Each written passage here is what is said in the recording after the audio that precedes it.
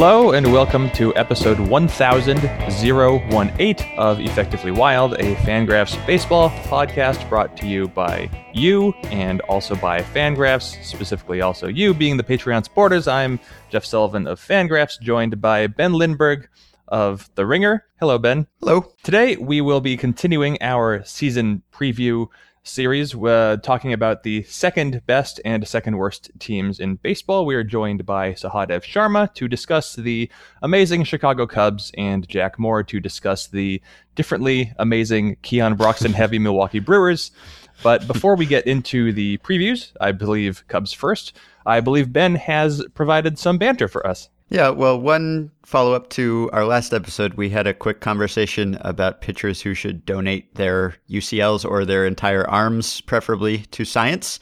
And we were talking about Randy Johnson, maybe, Nolan Ryan, maybe. Neither of them has responded to that conversation thus far. However, Dan Haren has offered to donate his UCL to science, and I asked him if he meant posthumously, and he says he's not sure he needs it anymore. So this could happen anytime. Okay, well, yeah, that's a thing. Science, if you are interested in Dan Haren and the way his body's been put together, apparently he's offering it to you.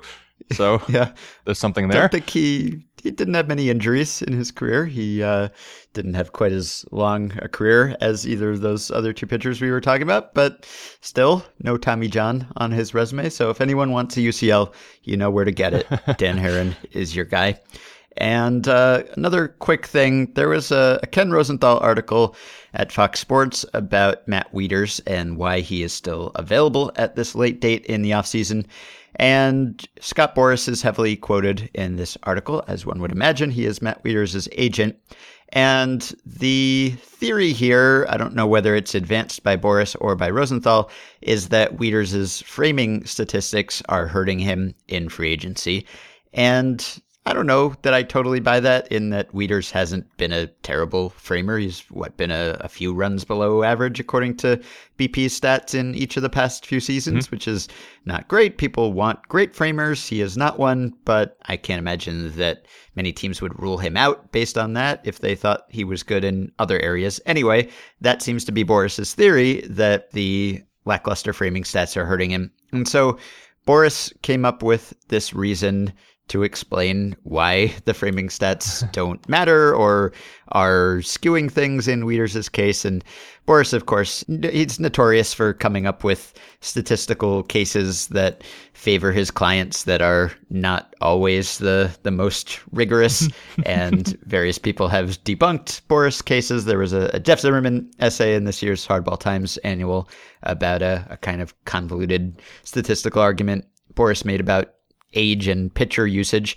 Anyway, his claim about Wieters and framing, he says that framing statistics are flawed, and he says that that's because framing is not as defining a metric because it's so pitcher dependent. Great catchers teach power pitchers to throw pitches that aren't strikes, inside, outside, up, down. Because the hitters have to commit early, because you have big velo, your command comes from actually learning to throw balls. Hitters often swing at them. That's why velo pitchers are very, very effective in the ERA category with a catcher, but their framing statistics are going to be well less than the norm. That framing characteristic for a velo pitcher is a false effectiveness dynamic. The catcher is promoting the pitcher to throw the ball in the areas that aren't strikes because the hitters are less effective hitting it when it's not in the strike zone. And to support this contention, there's a stat that Boras' researchers came up with, and it's the 10 pitchers with the most called strikes last season had an average velocity of 90.1 miles per hour. The 10 with the fewest called strikes had an average of 93.6 miles per hour. And he cites a Greg Maddux quote about the goal is to get them to swing at balls, etc. So I'm trying to follow this argument, and I think it's a testable argument, for one thing. One can look at whether power pitchers get fewer or more strikes using the new stats that BP has put out recently. But I'm not sure that this logically holds up, at least as far as I can parse it so far, because so the claim is that Wieters is a great catcher, and so he is especially effective at getting power pitchers, provided the Orioles have had any power pitchers, which is maybe a stretch to begin with. But But let's say that they've got Gausman, I guess. So the claim is that because he's so good at working with pitchers, and because the smart thing to do with power pitchers is to have them throw balls, pitchers are throwing pitches farther from the strike zone when Wieters is catching, and that therefore that would make his framing stats look worse. And I think it's that last part that I'm not sure computes, right? Because, of course, the framing stats make all sorts of attempts to adjust for pitcher and the pitcher's identity. And, perhaps they don't do it perfectly. But if a pitch is thrown farther outside the strike zone, then that means it has a lower percentage chance of being called a strike. And the catcher will not be penalized for that alone, right? At least according to BP's model, you won't hold it against the catcher because he didn't get a strike on a ball that was way outside the strike zone. No one gets that pitch, and so he won't really be docked much at all. So it seems to me that the way that the stats are computed sort of invalidates this concern. I don't know. Do you see it any differently? I read the article, and I was trying to follow Boris's argument until I stopped because I couldn't. I didn't really know exactly what he was going for. The whole argument about trying to teach pitchers to pitch out of the zone, it just seems like misdirection nonsense. I don't think that means anything. I do think there is something to the idea that power pitchers are more difficult to frame. I think it's also intuitive because, for one thing, the harder you throw, then the major leagues are selective for really good arms, and the harder you throw, the greater margin of error you have, the less precise you need to be. The softer your throw, well, you sure as hell better know where the ball is going. So yeah, softer throwers are going to have better called strike numbers because they need to, right. Otherwise they wouldn't be in the major leagues. So I definitely agree that the harder a guy throws, the more likely he is to be kind of wild. And if you have a guy who's throwing 95 and he's a little wild, well, good luck to anyone trying to catch him. Now, a point against Wieters is he's had a teammate named Caleb Joseph, who's been a really good pitch receiver on the same team. Right. Last year, Joseph had like a slightly worse catcher ERA, which, for one thing, it's laughable that we're even discussing this in the first place. But just for reference, here are the top 4 pitchers that Joseph caught last year by plate appearances. Ubaldo Jimenez, far and away number 1, followed by Dylan Bundy, then Vance Worley, who apparently was in Major League Baseball last year, and Tyler Wilson. Here are the top 4 for Matt Wieters last year. Chris Tillman, Kevin Gausman, Giovanni Gallardo, which is unfortunate, and Dylan Bundy. Bundy kind of cancels out. Gallardo is bad, and Vance Worley is bad. But Tillman and Gausman, yeah, those are like the best pitchers who aren't Zach Britton on the Orioles. So, yeah, Wieters is going to have that advantage. Now, I was curious, and I went to Baseball Savant, and last year there were, 88 catchers who caught at least 500 fastballs. So 4-seamers, sinkers, and 2-seamers. And Wieters did rank 18th in hardest average fastball caught at 93.3 miles per hour. So there's something there, I guess. But right below him is Tyler Flowers, who rates as a really good receiver. Yan Gomes is up there. He's been a good receiver in the past. I don't know what he was last year. There's some really bad ones up there, like GT Real Muto, but then, Jeff Mathis is at 9th. He's ahead of Wieters. So I haven't run a correlation because I haven't just bothered to yet, but hey, number 1, Rene Rivera, really good defensive catcher, and he caught the average fastball that he caught was 94.5 miles per hour. So I'm going to guess, just looking at this, that there's not much of a relationship. Joseph did catch, I guess, slightly slower fastballs on average than Wieters did, but I think that we can at least say Matt Wieters is not a good pitch framer. And given that he's getting older and that his bat just is not that great. You might remember all the Matt Wieters facts when he was younger. Well, whoops, that kind of didn't pan out. There are any number of reasons why he's still looking for work. Pitch framing is only one of them, but I think there's more working against Boris's argument than for it. Agreed.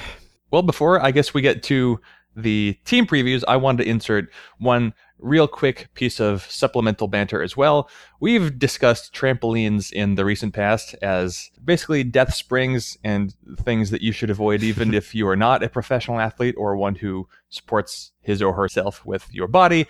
But trampolines, horrible, definitely should be avoided by all baseball players. Well, I came across, or at least I was linked to, a video of a baseball pitcher playing on a backyard trampoline the other day. The baseball pitcher in question was Felix Hernandez, who is dearly beloved and one of the most important Seattle Mariners on the roster today.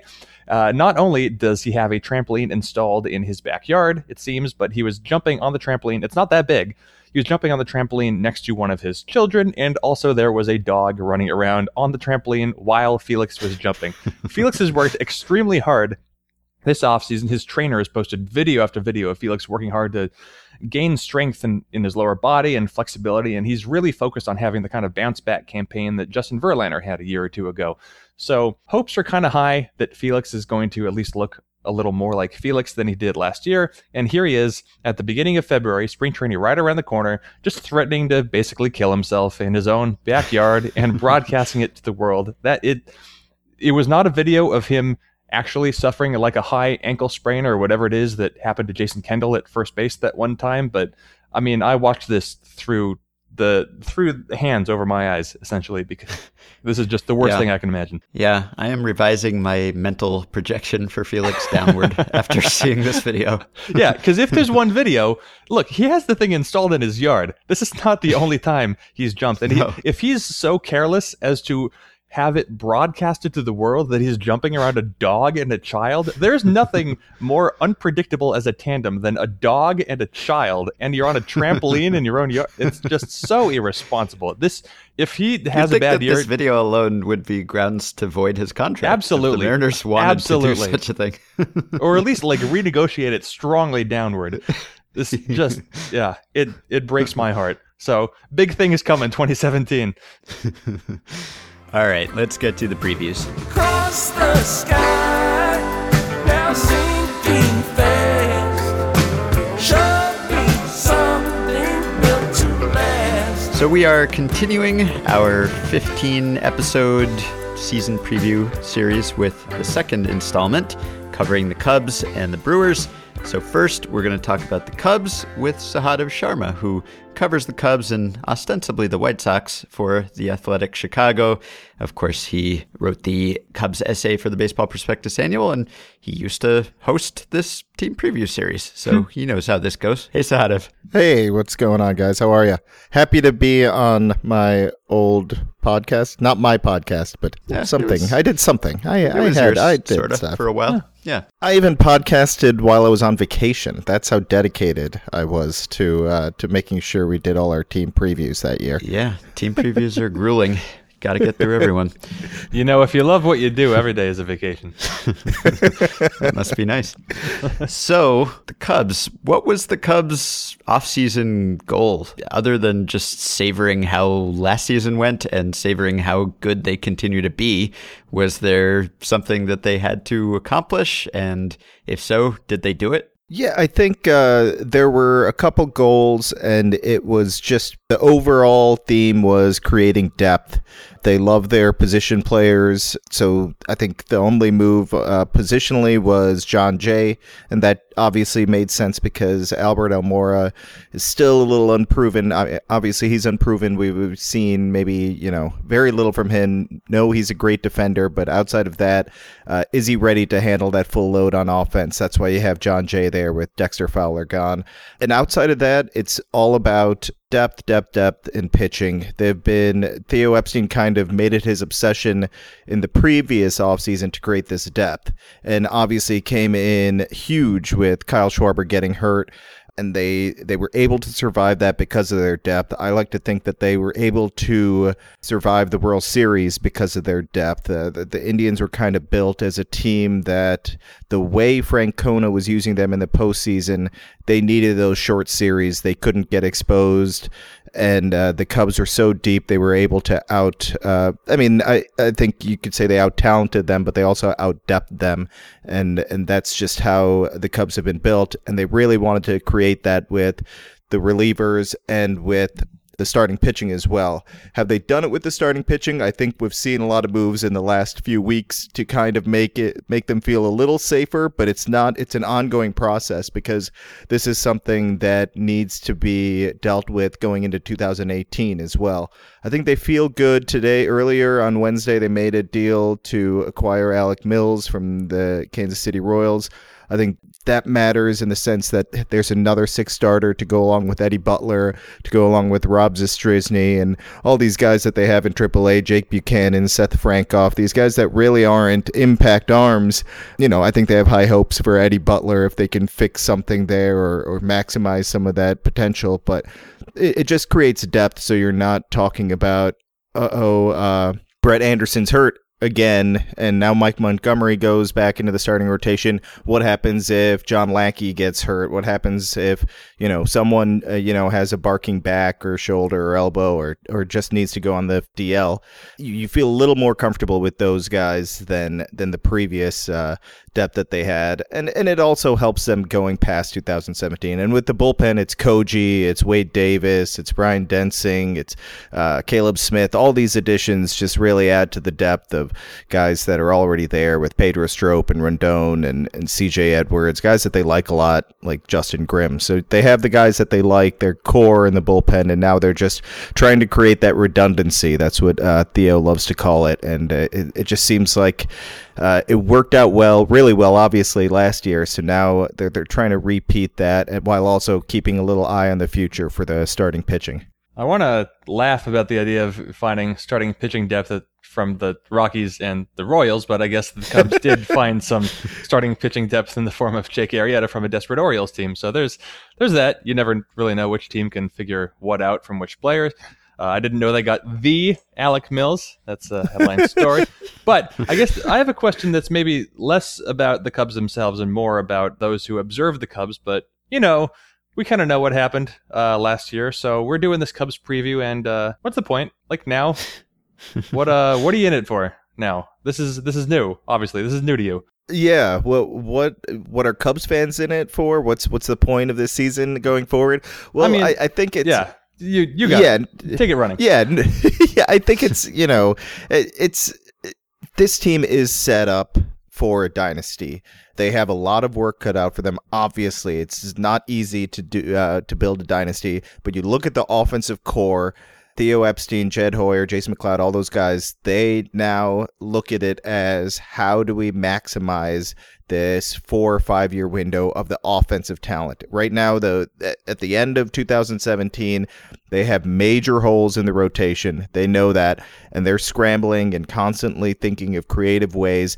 And when you say, I agree, Eddie Butler, Alec Mills, those aren't the type of guys to really excite a fan base. But look at the guys that would have started had they not signed Brett Anderson. After Montgomery, it was Rob Zastryzny, who has, one start, I think, in the big leagues. And yeah, he looked impressive, but his resume is just not that great. He's struggled for most of his minor league career. And we're talking about Aaron Brooks, Jake Buchanan, Seth Frankoff, and I keep saying, I've said that name twice now. I didn't know who he was until Theo Epstein mentioned him as starting pitching depth at the winter meetings. So these are the type of guys that they had if they had an injury. They haven't had a major injury in a long time. So it's almost like, well, you're just asking for it to happen, especially when your depth guys are, not really the type of arms you want when you are expected to be at or near the top of the game of baseball. So I completely agree with what you're saying there, but also it's all about the dynasty. That's what it is going forward. I said it before last season and I felt insane saying it, but looking at that offensive core, I said, well, that's what, they have this ridiculous collection of talent. And if you hit on a lot of these guys, now you have a ton of impact offensive talent at the major league level, and they hit on a lot of those guys. And I'm just insanely high on Kyle Schwarber after what he did in the World Series. I don't think it can be overstated how impressive it was to be 6 months off of baseball and then all of a sudden be hitting Corey Kluber, taking a walk off Andrew Miller, and impacting the World Series in a significant way. He was not just up there as a prop. He was a legitimate bat in that lineup and made it almost feel whole. It was almost like they had been missing something from the offense. Once he stepped to the plate, you kind of saw what kind of impact he could have and just how crazy of a ceiling maybe that offense is. So I think it's just all about capitalizing on this offensive core. How do they do that, and just how good can this team be in the next 3-4 years? It's an enviable position to be in because any team that wins a World Series gets a grace period of sorts afterward. And, some teams are bad not long after they win the World Series, and their fans are kind of okay with it because, hey, they just won. And with the Cubs, I mean, even if this core only wins one World Series, it's a World Series for the Cubs, and it ended the incredibly long drought. And so that alone seems like it's made this team a success. And if they can keep winning and build on that, then that's even better. But, like if this team won 90 games or something over the next few years and made the playoffs a couple more times and, made some runs, but never actually made it all the way again, people would still look back on this and say, hey, Theo Epstein, great job. Built a World Series winner, ended the curse, and that's a success, sort of, I would think, unless maybe Cubs fans are more impatient than I am giving them credit for. No, I think Cubs fans, the majority of them are soothed now. They have their World Series. There are plenty of people who are going to want more. I mean, I was in this town when the White Sox won, and it wasn't immediate for people calling for the White Sox to get back to the promised land, but it happened after 3-4 years. People, they were done. It's like, okay, we need an impact team once again. What's going on? And obviously the White Sox are a completely different story and struggling quite a bit. But I think if it goes downhill quickly, you'll hear some clamoring and wondering, how did that happen? That's not what this is. How could this possibly happen? Look at the core that we had. How did they blow this? But yeah, I think they have definitely a little bit of a grace period here. It's I don't think Cubs fans are going to come down from the high too quickly. It was obviously it was the greatest World Series, one of the greatest World Series we're ever going to see. Just the drama, the impact of the two teams that were involved, and then you add in, the historic nature of the Cubs winning a World Series. This city was insane for quite a while, and you couldn't. There are a few things that could bring them down from that high. I guess a week later was the election, so we did come down from that high. And there's all the carnage on the streets as a consequence. So, speaking of coming down from the high, to what extent have you or did you laugh, or maybe if not laugh, what was your response when you look at not only currently Fangraphs projected standings have the Dodgers just one obnoxious fraction of a win above the Cubs in terms of projected record, and then of course the PECOTA projections have come out. I think they've been tweaked a few times, but according to the most recent update, this is weird for me to say out loud, Cubs 92 wins projected. That's not weird. They're easily the best team in the Central, but the Dodgers are at 100 wins. 100 wins. Wow. There's an 8-game clearance between the Dodgers and the Cubs. The Cubs are predicted for a worse record than the Astros and the Indians.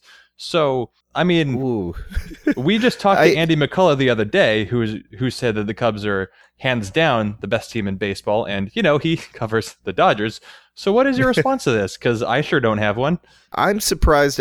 I saw it at 98 yesterday or the other day, and now I thought that was high, but I understand, I know PECOTA is not perfect. None of these projection systems are perfect, so I wasn't going to throw my arms up and say, what the heck's going on? How dare PECOTA do this? But I'm a little surprised that the Dodgers are the clear best team. I like their team a lot, and I guess if I was asked right now to pick a World Series winner, I may go that route just because I want to change it up. But I think there's 4 clear best teams for me, and I think it's the Cubs, Dodgers, Indians, and Red Sox. I think I don't think there's an 8-game gap between the Cubs and Dodgers. I don't think there's an 8-game gap between any of those teams. It's really surprising to me, but I guess, I probably need to spend some time to look at exactly why PECOTA thinks that. But when I saw it, I was surprised. and I know that the Dodgers are a great team. I just think the Cubs are, it'd be hard to argue that they're 8 games worse than the Dodgers for me. I don't see any real good argument in my mind. But I also know projections are an imperfect science, and one little quirk or inability to really appreciate one aspect of the game can throw things for a loop. So, that's... They have their uses, and I'm not going to criticize the projection system. But I have no good explanation for 8-game difference between Dodgers and Cubs. 8 games.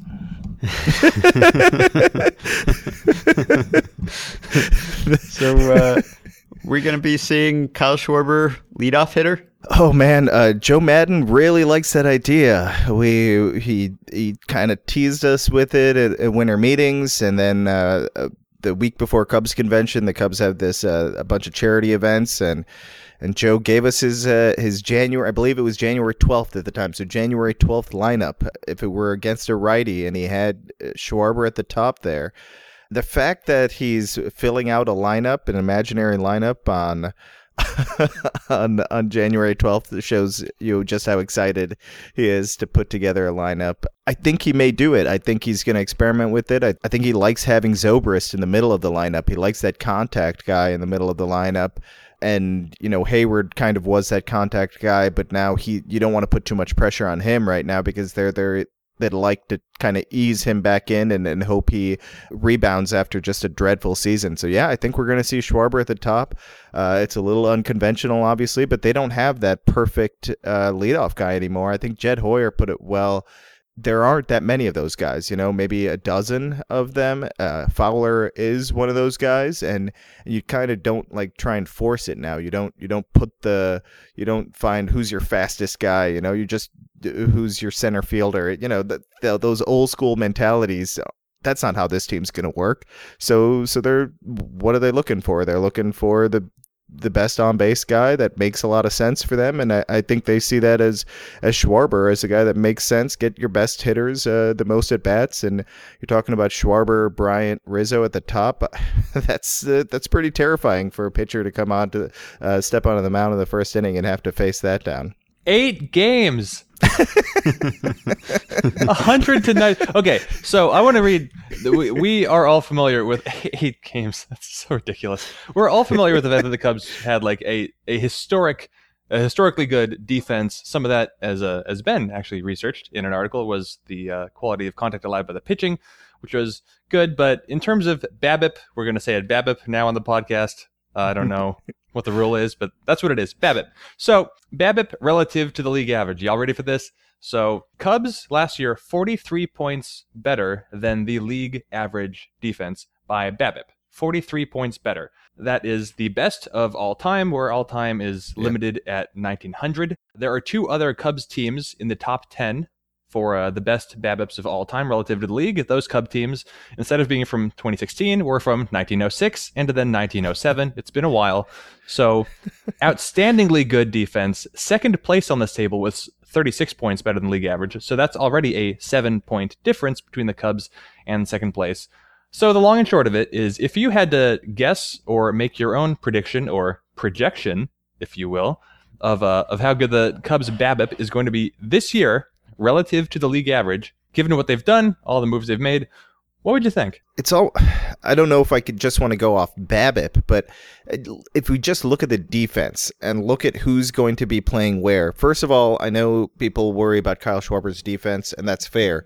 I don't know if he'll ever get to average. I know he has the work ethic to get there, but take a look at who played left field for them. And last year, majority of the time, there was no plus defender in left field. Very rarely did they have a good defender in left field. So they were able to have a historic defense with a below average left fielder majority of the time. So I'm going to knock that out as an issue right away. I would argue, and I don't think many would argue against it, that Almora is a better defender than Dexter Fowler. John Jay is probably a tick below, maybe significantly below. How that works out with playing time, there's a chance that you have a better center fielder majority of the time. And then second base, you're going to have Javier Baez there for maybe 90 to 100 games. It's going to be interesting to see how Joe really works this out, how he uses Zobrist and Baez. But I think from the sounds of it, just reading between the lines, I think it's going to be Zobrist moving around more than Baez. And Baez, we've seen the numbers, we've seen what he does with our eyes, and he's just an elite second baseman. So you're talking about improvements at second base and center field, and then Wilson Contreras behind the plate as well is no slouch either. So you're talking about possible improvements. I don't know if that equates the BABIP definitely is going to be significantly better than the league average. I think it will be better than the league average. I don't know if we're going to see 2016 and 2017 clubs as the two best BABIP relative to the league of all time. I don't know if we'll see that, but I'm not going to bet against this defense. Addison Russell special, Baez is special, Almora is special, Hayward special. You have multiple Gold Glovers all around there. I think they can be just as good. And, it's kind of Joe's trying to push this deep heat, saying I'm not sure if it's going to catch on, but that's his theory of why they have a good chance to win it all again, is because defense doesn't really slump. And you're not going to see a big dip in defense because you're bringing back and possibly improving in certain areas. And I think that is a big reason why you feel comfortable that, hey, maybe the pitching isn't going to be as dominant, but the defense is going to pick them up and make them look better than perhaps they are if they do take a step back with overall talent. But I love this defense. I'm happy that I get to watch it every day, and I try not to take advantage of the fact that I'm try not to forget that I'm watching something special, because one of the reasons I fell in love with the game is watching, defensive highlights. I think that was one of those things back when I was a teenager watching SportsCenter and highlights. It was always the web gems, right? That was one of my favorite segments, and to be able to see that every day and be paid to do it is I'm not going to complain. Would you say that they play some easy D? So I'm gonna cut off Ben here because I know he has the next question, but I want a number out of you, because last year the Cubs 43 points better than the league average BABIP, right? 43. Okay. Second place in baseball was 16 points better. The BABIP went Cubs 255, Blue Jays 282, Giants 287. Absurd. So just top of your, I already polled the Fangraphs audience last fall about this to see what they thought, and I never checked the results because who does that? But if you had to actually just if you had to guess a number, like the 50-50, the tipping point number, where would it be? I guess you can just assume a league average BABIP of 300.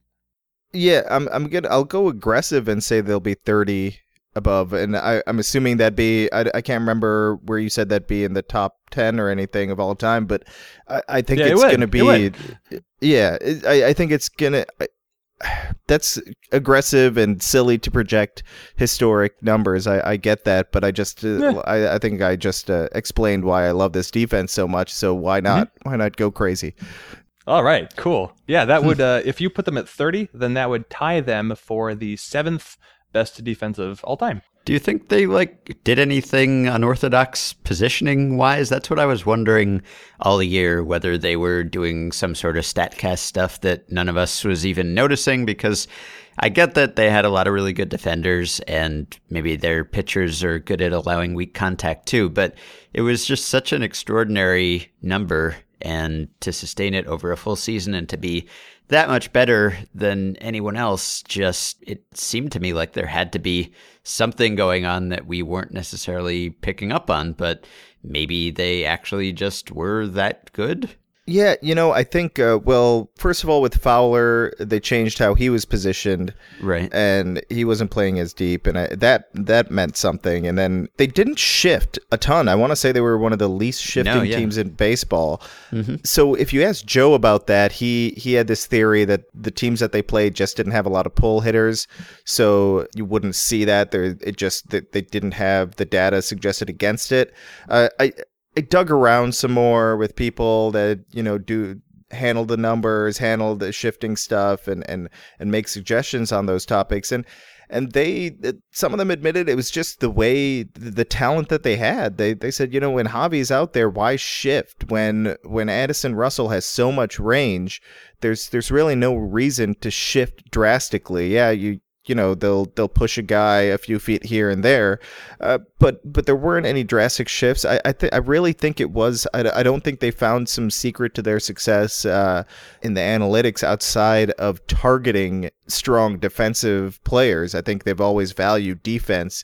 You kind of saw Madden push towards the defense in late 2015 when he moved Castro, when he benched Castro and put Russell at short. It was upgrading the defense. That was kind of, it was, Castro was awful at that point, but I think it was also pushed as a defensive upgrade. This is a clear defensive upgrade. We know we're getting something of value out of the defense without a doubt. We don't know what Russell's offense is yet, was the thought process, but we're upgrading our defense significantly, and they did.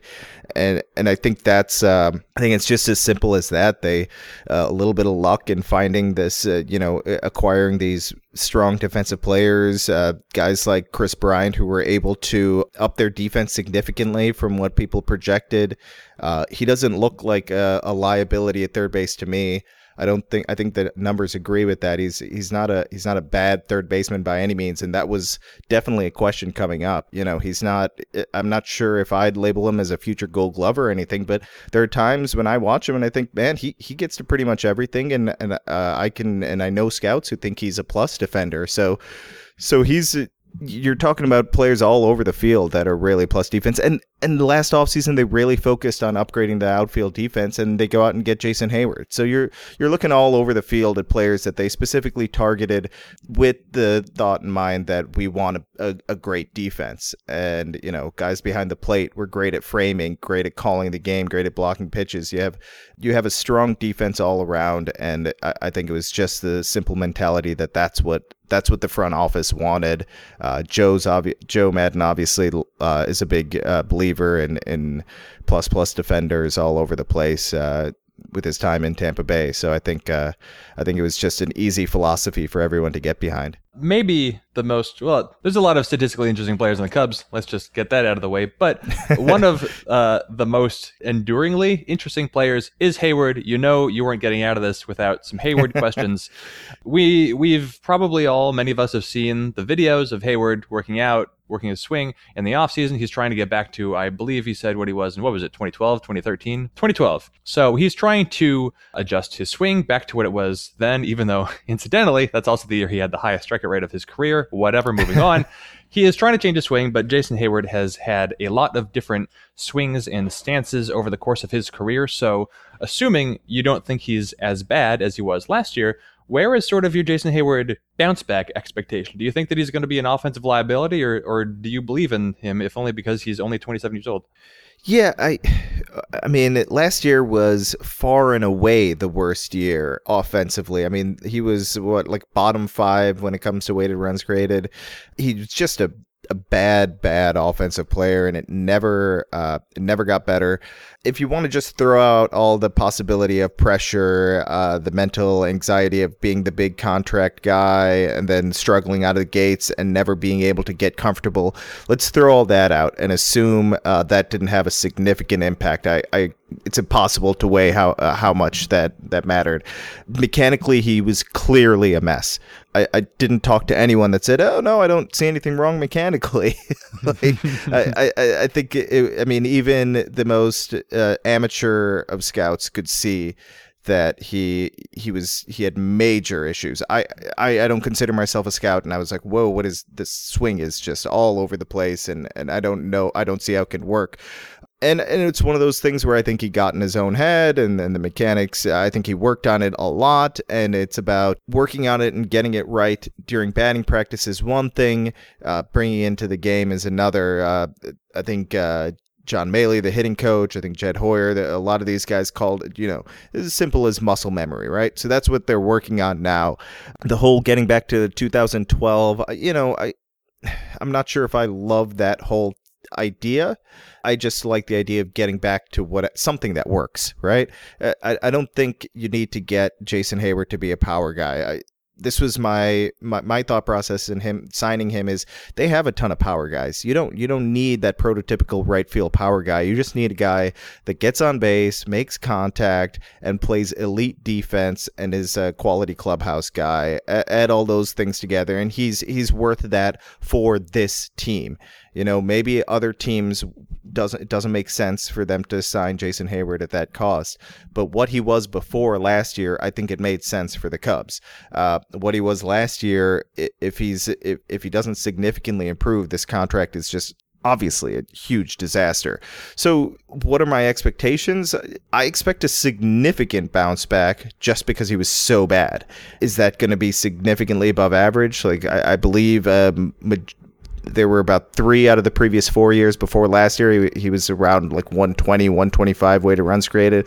I think maybe that's asking too much. Maybe if I could see 100, 110 with the defense he plays, the base running he gives, that's fine. Is that worth the money that he's being paid? Probably not, but it works in this lineup. It works with this team. You can kind of hide him, any deficiencies that he has if he's struggling against lefties. There's ways to work around that. I'm not willing to bank on him coming back full throttle this year because I would see a week of games last year where he'd be, oh wait, I'm seeing some nice signs here. The outs are starting to be hard. Some balls are starting to fall, and then it would just go to ground ball to second base, all over again. So I'm not ready to buy in. I've heard good things. in the offseason. He's apparently seeing live pitching now, and coaches are liking what they're seeing. But hey, are coaches going to share with us that they're like, it's still a disaster out there? I'm not. Still sucks. So I'm in the wait and see approach, but I do expect because this isn't some awful makeup guy that just won't put in the work. So we know, like with a lot of these guys, I trust they'll put in the work and get at least back to some area of competence. I mean, last year was not acceptable offensively. After a few months, I was defending him for a while, and then after a while, it's like, how am I supposed to defend this? The offense is not getting any better.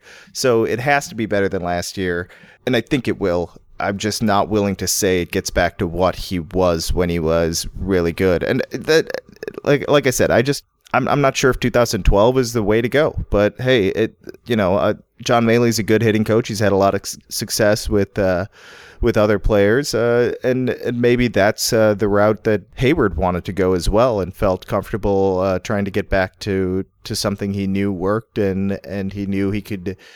Maybe that was not too dissimilar from what he was trying to do last year, so it didn't feel like too drastic of a change either. Well, let me ask it this way. So Heyward looked pretty lousy all year, really lousy in the playoffs.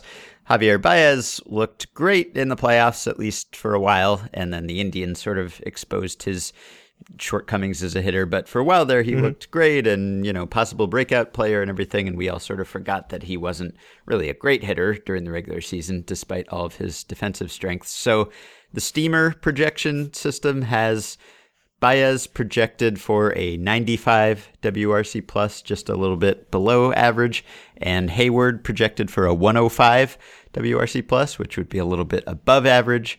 What gap do you see between those guys, and in which direction? Yeah, I don't think I'd go too far off of that. I like what I saw from Baez, and even when you talk about the struggles in Cleveland, I think a lot of that against Cleveland was Javi is the type of guy that can start to feel himself a little bit. He may try and do too much at the plate when he thinks he's really in a groove, and I think he tried to do too much.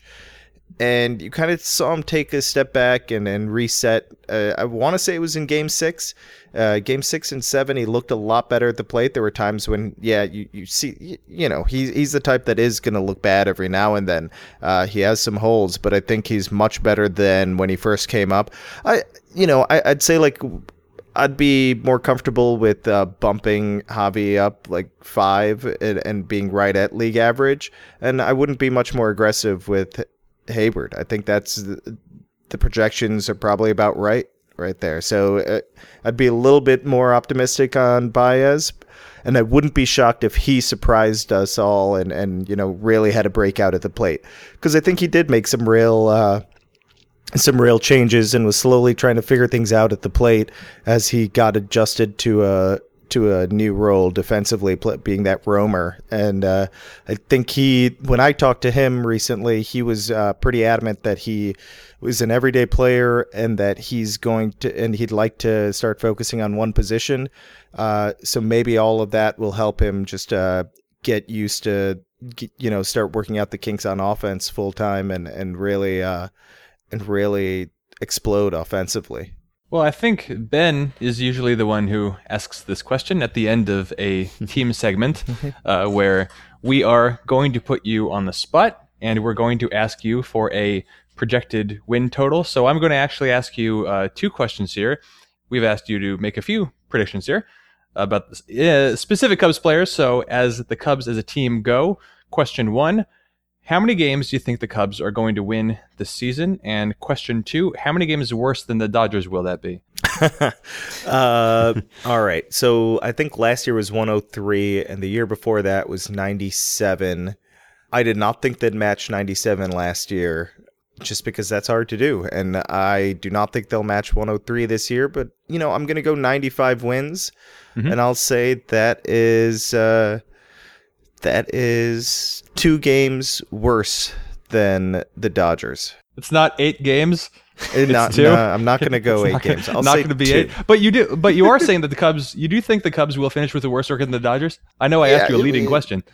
Sure, I'm just basically not because of some crazy talent, difference or anything like that. I'm just kind of these predictions for me when I make them. I'm just kind of being random, having some educated guess behind it and say, well, the Cubs have been, were clearly the best team in the league last year. I expect a little bit of a dip back and some randomness in the game to happen. And I like the Dodgers a lot.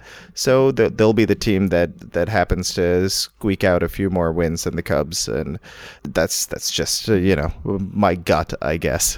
So our Dodgers guy liked the Cubs more than the Dodgers, and our Cubs guy likes the Dodgers more than the Cubs. That's right. Well, trust me over McCullough. Come on. Right. Well, we got through a whole Cubs preview without mentioning most of the Cubs' best players, I think. I guess that makes sense. There's too many of them, man. Yeah. What are we supposed to ask about Anthony Rizzo and Chris Bryant? And I'm Ben sure Zobrist well, and he Don was Lester. talking about Brian's defense. At least. All right. Yeah. So all those guys are good. They're still all really good players. Okay. All right. You can find Sahadev on Twitter at Sahadev Sharma. You can find him writing at The Athletic Chicago. You can read his essay in the Baseball Prospectus Annual. Sahadev, thank you. Thanks so much for having me, guys. Okay, we'll be right back with Jack Moore on the Brewers. By the way, one of the hazards of the season preview series is occasionally variable audio quality. Jack had a bit of a microphone feedback issue that wasn't entirely audible to us while we were talking, so I did my best to clean it up. You can still hear a trace of it, but Jack is great, so he's worth a listen. We'll be right back.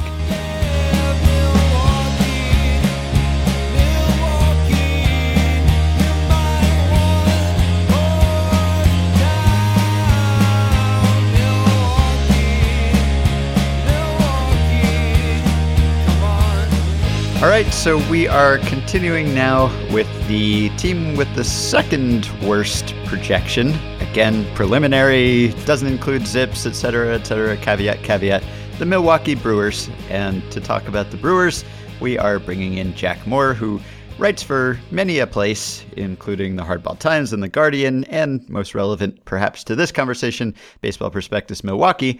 And he also wrote the Baseball Prospectus annual essay for the Milwaukee Brewers. Hey, Jack. Hey, thanks for having me.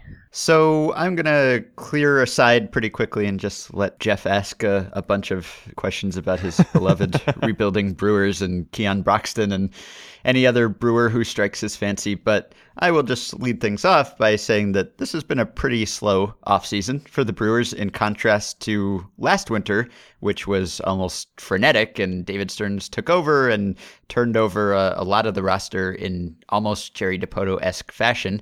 And I think most people liked what they did. I believe Dave Cameron said they won the offseason, but obviously the results weren't there immediately. It's more of a long-term thing. But were you surprised, disappointed that there wasn't more activity this winter, or did they already kind of do what they needed to do? I think what's going on right now is just a lot of house cleaning. If you look at some stuff on the compensation pages here at Baseball Prospectus, like the Brewers have the least amount of players with non-minimum contracts at 8. The next closest is the Padres at 13.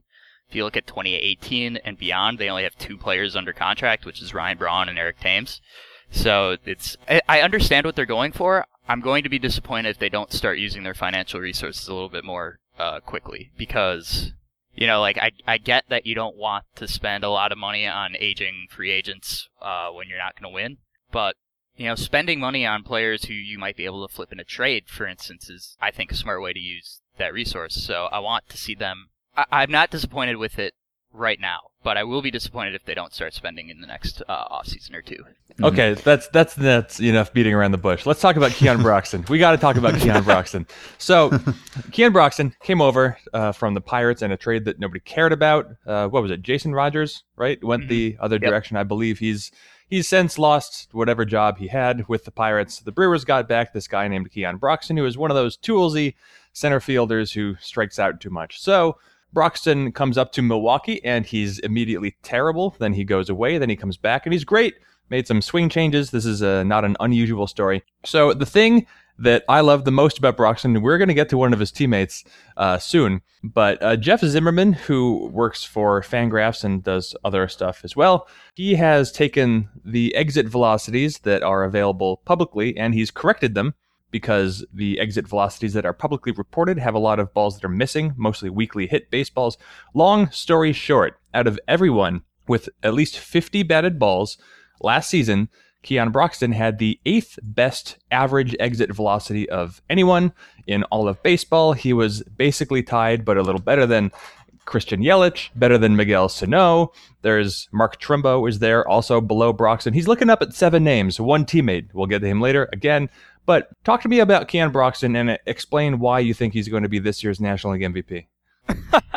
Yeah, Broxton is a super fascinating player because, I don't know, he's fun to watch because he plays really wild, although you don't necessarily know that because he does walk 15% of the time, but it's just like, there's so much explosiveness in his game on both sides, because he's also an excellent defensive center fielder who will go up, run around, make jumping, diving catches, all that kind of stuff. So it's just really fun, especially on teams that are bad and don't have, you know, the usual kinds of excitement that you want from a baseball team, like winning. It's great to have a player like him who is, is going to make something ridiculous happen on the field, whether it's, swinging way too hard and missing, or, mashing a big home run, stealing bases, all that kind of stuff. So yeah, can a guy who strikes out 36% of the time, which is what he did last year, can a guy like that actually be productive? That's a tough question. He needed a 370 BABIP to be as good as he was last year. I don't know if he can do that again, but I don't know. He's like the exact kind of player that you want to see a team like the Brewers taking a chance on and giving playing time. A team that was more confident that it could contend would probably not want to take the chance that his performance last year was real, but the Brewers have nothing to lose by just saying, hey, go out there, take your 500, 600 plate appearances, see what you can do with it, and I'm all about it. I think my favorite, aside from the StatCast thing, my favorite Keon Broxton fun fact, it's not that he was arrested this offseason, that's bad. It is that when he was 12, he was apparently a competitive skateboarder, which is not a common history for many Major League Baseball players. So Keon Broxton, he's the man. He's awesome. He's going to be the best center fielder in the National League. I haven't fact-checked that, but he probably is. I hope his contract prevents him from skateboarding. Right. I think it would, probably, right? Hey, he's got an athleticism that you don't often see in baseball, though, and I wouldn't be surprised if that had something to do with that that skateboarding history. Yeah. So the Brewers, it seems like, have sort of left no stone unturned in their pursuit of talent, and they've signed a bunch of indie leaguers, including a former Sonoma Stomper. They have signed Eric Thames. I believe it's Thames. There's no way to pronounce that name that sounds correct, but when I talked to him on my other podcast, that's what I said, so I'm sticking with it. And he had incredible numbers, but of course he's coming from Korea and the projections are good, but there are pretty big error bars around that. And they acquired a bunch of guys who sort of had been prospects and maybe some of the shine had come off them. Someone like Jonathan VR, who of course was excellent for them last year. And it seems like they have made some really good finds, Junior Guerra or whoever, they've kind of just been out of the box so far. It seems like. I don't know if there's like a specific Brewers type player that you can identify right now, or it just seems to me like they are kind of the most obviously, willing to explore any avenue of acquiring talent team right now. Yeah, they're going for every lottery ticket they can. I think that's a great strategy for a team in total rebuilding mode like they are. Yeah, Eric Thames being the most obvious example, but they also signed Neftali Feliz to be their closer, another great post-hype example player like that. They're going to be giving guys like, Willie Peralta has been in their system the whole time, but he came up in the second half of last year and started looking really good again, so they're down to take a chance on him going forward. I like the acquisition of Travis Shaw from the Red Sox, again, another younger player who has a chance to be part of the future. It's what I like about this Brewers roster. I'm fully aware that they're not going to contend, but when you look up and down this roster, basically the only position I see where I don't think there's any chance of like the catcher of the future being on the roster. Every other position, I feel like, Travis Shaw might stick at third. Orlando Arcia, of course, might stick at short. VR at second.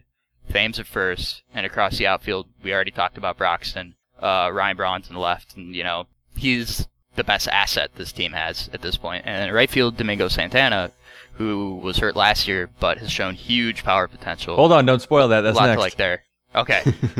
Okay. Shot to Jet Bandy.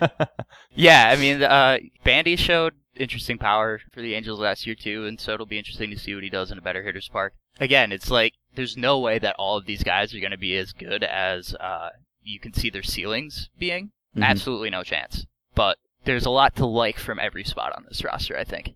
Speaking of a lot to like from every spot on the a lot of spots on the roster. So Domingo Santana, I already gave the Keon Broxton exit velocity fun fact. That's great. He hit the ball super hard. Domingo Santana hit the ball even more super hard. On average, these are the top average exit velocities in Major League Baseball. Miguel Cabrera, 91.3. That's great. Tied with Nelson Cruz, 91.3. Identically great. Third place, Domingo Santana, 91.0 miles per hour. Now, granted, that's a tie with Tommy Pham, which that's weird, but Domingo Santana is right there. Really, really good power. He's had good on-base numbers in the past. He has a really good eye based on the fact that he doesn't go much out of the zone. If anything, his problem seems to be taking called third strikes. I know that Santana is maybe not Broxton's level of athletic. He doesn't rate as a great defender, and he probably never will, but is Domingo Santana, this is going to sound crazy, is Domingo Santana the best hitter on the Brewers team right now? I still think it's Ryan Braun. I think Ryan Braun, I'm personally fascinated by the way that Ryan Braun over the last few years has turned into, he used to be a total pull power hitter, dead pull. Over the last few years, basically ever since he had that hip injury that was limiting him in 2013 and 2014, he's turned into the best opposite field hitter in the league, which I think is amazing. But yeah, Santana is probably the second best. He has a super long swing too, which I think helps to explain why he strikes out so much. But oh my God, when he makes contact, the ball both sounds and looks like noticeably different than your average major league hitter. So yeah, I think there's something very real going on with those exit velocity numbers, even if I think it's pretty clear that he doesn't have the total hitter ability that a guy like Miguel Cabrera does to, control the strike zone, go to all fields with not just home run power, but line drive, gap power. That's not quite there yet for him. But there's so much potential in that swing, and especially in a park like Milwaukee where the fences are so close. A guy like him is going to get helped by just turning some pop flies into home runs too. So yeah, I think there could be big things in his future. There's got to be some amount of smugness that like Carlos Gomez was so bad after he was traded, and then you end up with Brett Phillips and Santana and Josh Hader and even another guy who I don't know much about. But like I know that you only like decide on a trade with the information you have at the time, but it looks so great now. What a trade! Yeah, so there's that, and there's the fact that the Mets decided that Carlos Gomez, when they nixed his physical, they nixed that trade over the physical. Like, they could have, the Brewers very easily could have ended up with Wilmer Flores and Zach Wheeler, which that looks so bad in comparison right now. So, yeah, that trade is just, I can't imagine a better scenario for the Brewers than what's happened with that trade. And people were so anti-Mets when that happened. Then Gomez was terrible. It's like, give them a little bit of credit, even if it wasn't. Anyway, go ahead. Hey, Ben, you've got a question.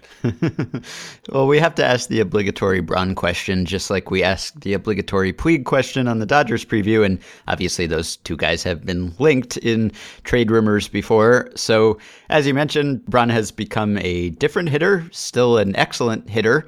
And I think it's probably a surprise to some people that he's still a Milwaukee Brewer. How long do you expect that state of affairs to persist? Yeah, I'm fairly surprised that he's still on the team. If you had asked me in November or whatever, I would have said, yeah, I don't think he'll be on the opening day roster. So at this point, I would be surprised if he got traded before the season starts, because you really don't see too many blockbuster trades like that in this time, this February time between spring training and the start of the season. So I guess I would expect him to go on a July deal at this point. I would be really surprised if they keep him around. So one of the standout things that the Brewers had last year as a team was you already know this, but the Brewers. Well, actually, let's start with the Orioles, because the Orioles as a team stole 19 bases. That's very bad, at least if you judge a team by its stolen bases, which you shouldn't. But anyway, 19 was the fewest. The Mets as a team, they were third last. They stole 42 bases. The Brewers as a team stole 42 more bases than the team with the next most stolen bases. They stole 181. That's the highest mark in the major leagues in 7 years, it looks like. So the Brewers ran a ton. They weren't necessarily the greatest base running team around. They weren't the Padres in that regard, but they were extremely aggressive. They have a quick and athletic roster. You've got Jonathan Villar, of course, who stole 62 bases. Hernan Perez, who is another sort of pretty good under-the-radar find, stole 34 bases. How much of this base stealing do you expect to carry over versus how much of this do you think was just trying to take free bases from teams that weren't paying attention? Well, I think it makes sense with the roster that the Brewers have, and I think given that the Brewers are fully aware that they're in a rebuilding mode, that they're totally happy to be aggressive on the bases, because it kind of doesn't matter if you get thrown out at that point. And I think it helps to build the value of guys like VR, Perez, Broxton. Like, VR very well might end up being traded before the Brewers are contenders, right? Like, and having 260 stolen base seasons, if he does it again this year, that would look so good on for his trade value if that comes up, say, next offseason. So I think there's a little more to it than just game strategy. I think there's also some value strategy going on there. Mm-hmm. I think it makes a lot of sense if you have these guys. You want to see how much can we let them run? How efficient will they be? Is it a legitimate strategy to say, hey, Jonathan, every time you get on base, you should be looking to run? and so yeah, I think it's a good time to at least evaluate that. I think the as offense goes down, and it seems like offense is decreasing a little bit over the last few years, the stolen base is going to become more valuable. So especially since it's become such the main way to score is through home runs, like being able to take an extra base and be able to score without that home run is going to be super valuable, I think. So there's a post by Carson Sestouli in January, his Zips preview for the Milwaukee Brewers. And I think he said that there were no players projected for more than 3 wins, and there were 20 players projected for 1 win or better. Mm-hmm. So the Brewers have sort of solved part of the problem, which is not having terrible players and giving up lots of roster spots to replacement level or sub-replacement level people.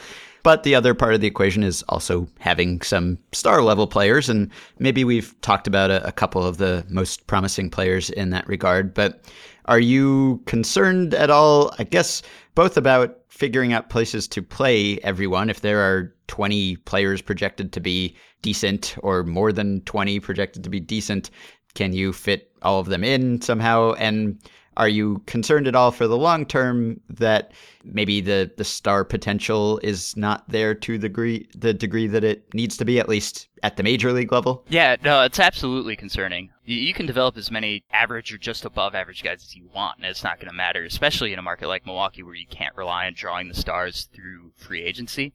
Like, the type of players that I feel like the Brewers will be able to get through free agency when they're ready to contend are the mid-level kind of guys who might make 1 or 2 all-star games in their career but aren't going to be perennial all-star guys by any stretch of the imagination. Guys that are going to fill out the roster and fill the holes that the Brewers will inevitably have. I think Orlando Arcia could be a star. His glove is ridiculous. If he develops any sort of a bat, he will be a legitimate star. I think something like Elvis Andrus, right? Especially if Orlando Arcia's bat doesn't develop, he could have Elvis Andrus' career. If it does, he could have an even better one. VR looked maybe not superstar, but potential all-star last year, so I thought that was good. And we've already talked about future National League MVP Keon Broxton quite a bit. So I'm very happy about those 3 spots. But it's gonna come down to how many of the top prospects they have in the minor leagues hit their ceilings. So it's really hard to measure that whole do they have enough star power question at this point. Mm-hmm.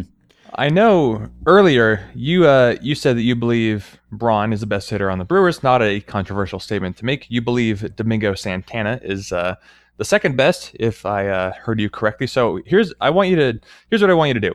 I'm going to read down in descending order of WRC+ the projected best hitting first baseman, and I want you to interject as soon as you hear a name that you think Eric Thames will hit at least as well as or better than. Okay? You ready? Yeah. Okay. This is good. We're going to start. Miguel Cabrera, Joey Votto, Anthony Rizzo, Paul Goldschmidt, Freddie Freeman, Carlos Santana, Gregory Bird, interesting, Edwin Encarnacion, Hanley Ramirez, Jose Abreu, Brandon Belt, Albert Pujols, Chris Davis, Lucas Duda, Pedro Alvarez. Okay, Steve. I think that's the one, Pedro Alvarez. I was surprised to see Pedro Alvarez at 114 projection. Yeah. That's actually above Will Myers and the worse Eric Hosmer. But okay, so you've got Pedro Alvarez projected at a 114 WRC+. And that actually sounds pretty reasonable for Thames, I think. That's it. All right, so we've got Thames at you put Thames at a 114, and where does Steamer have him? So Steamer's got Thames. I think they love him quite a bit. They've got him at 124. So you're a little lower on Thames than Steamer is, but that's just one system, and you are your own man. So congratulations on being independent from the projection systems. Yeah, I mean, I try to be reasonable with these guys. I think I absolutely love the signing. I don't think there's much better available for the money that they paid. First of all, like if he is that 115 WRC+ that we landed on, that would be good for the money that the Brewers spent. That would be just fine for $25 million over 3 years. Not even. I think it's 15. Yeah. Oh yeah, 17. Yeah, 16.5. Right. So that's great, awesome. But like, oh man, I know it's the Korean League. I know that numbers in foreign leagues can be weird. I know that it's basically the equivalent of if the Japanese league is the equivalent of AAA, the Korean League has to be below that. I don't know exactly if it's like AA or high A or what. But man, if anybody hit like that in any league, we would be freaking out about him. So I don't know. I'm ready to see what he's got. Yeah, he's almost as good as peak level Gates Brown. Okay. Good. So the farm system is one of the best in baseball. I think Keith Law had it 6th. I think others probably have it higher, if anything. Is there a particular strength of the farm system? I don't know how much of a prospect junkie you are, but having a really good farm system tends to turn people into prospect junkies, at least when it comes to their own team. So anyone you're especially excited about, or any strengths or weaknesses of the system that stand out? Well, strength really feels like outfielders right now. Between Phillips, who I already talked about, Corey Ray, the first-round pick last year, who is, he's got all the tools you could possibly ask for. And I really like the acquisition of Lewis Brinson from the Rangers. So those 3 outfielders right there, that's more outfield talent than a lot of systems will have top to bottom. So I think that's something to be really excited about. And Josh Hader, the left-handed pitcher, has drawn comparison to Chris Sale, and when the best pitcher that the Brewers have developed this millennium is either Ben Sheets or Giovanni Gallardo, we're gonna jump at any comparison, no matter how ridiculous it is. So I'm super excited for him. Okay, well, if you want to make ridiculous comparisons, how close do you think Zach Davies is to being the next Kyle Hendricks? Oh, I like that. I think he might actually be pretty close to his ceiling already in terms of, he had what, mid-threes ERA kind of guy. I don't really expect him to become the kind of like Cy Young contender out of nowhere that Kyle Hendricks was. I think he might be what Kyle Hendricks was for the couple years before that. Mm-hmm. I think that would make a lot of sense given he's got multiple good pitches. He can change speeds on you. He doesn't have any individual pitch that's going to blow you away, though. That's the thing. So I don't really see him becoming more than a number 3. So how far away is this team? When will the full flowering of the David Stearns Brewers take place? I think they are as close as 2 years away.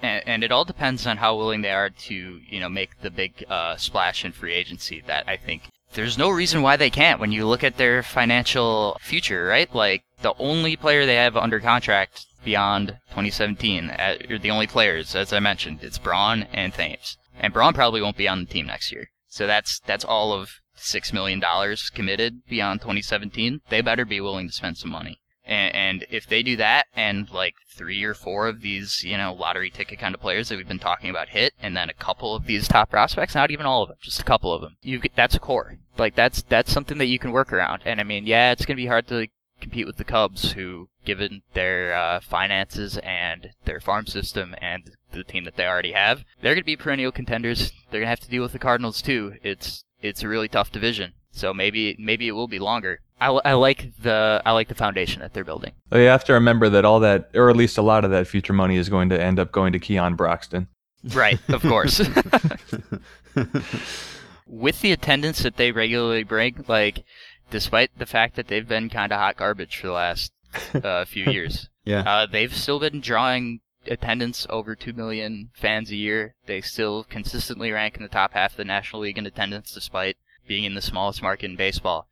And to me, that tells me that there is absolutely no reason why they should have to be the lowest payroll team in the league. And I get why they're doing it right now, because they are rebuilding. There's no reason to be investing in 30-plus-year-old players who have no chance of being on a winning team. But when they're ready, back in 2011, I believe, they went over $100 million in payroll. And I think Mark Adonazia is the kind of owner who, he didn't buy the Milwaukee Brewers to make money, or at least only to make money on the Milwaukee Brewers, right? He bought them because he enjoys a baseball team and he enjoys watching the baseball team that he owns win. You can really tell that when he'll join the broadcast booth or whatever, stuff like that. So I think that he cares enough to sink his money in when it's time, and I hope he proves me right there. You have to remember, as cold as it gets in the winter, the Brewers draw well, because probably when it's time to think about buying season tickets, it's so cold there's nothing more appealing than the thought of sitting close to hot garbage. True. Hey, they got a roof, All right, you want to take us out with a win total prediction for this upcoming season? Sure, yeah. They won 73 games last year. I think they're going to be the same basic kind of team this year. People have been thinking that it would be steady improvement. I don't necessarily think that's how this will go, so I'm gonna go with a slight decrease actually, and go with 70 wins on the dot. All right. Well, you can follow Jack in all of his various outlets. Probably an easy way to do that is by following him on Twitter at JH_more. Jack, always good talking to you. Thank you. Absolutely. Thanks for having me. Thank you. You can support the podcast on Patreon by going to patreon.com/effectivelywild. 5 listeners who have already pledged their support: Danny Pankratz, Alex Conway, Jeff Fang, Mark Eschen, and Ryan Klulau. Thank you. By the way, since we finished recording, Jeff has already written about Matt Wieters and Scott Boras, and he did confirm that there's no relationship between a catcher's called strikes above average rate, according to Baseball Prospectus, and the velocity of the pitches he caught. So that further refutes the argument. Not that anyone in front offices is really paying attention to the research that Scott Boras's stat people are doing. It's just the occasional owner who buys into it too much. You can join our Facebook group at facebook.com/groups/effectivelywild, and you can rate and review and subscribe to the podcast on iTunes. Contact me and Jeff via email at podcast@fangraphs.com or by messaging us through Patreon. And we'll be back next week with the Red Sox and Reds. Yes, we will actually talk about the Reds. Have a wonderful weekend. Most of my old friends I can only stand for the weekend, but that doesn't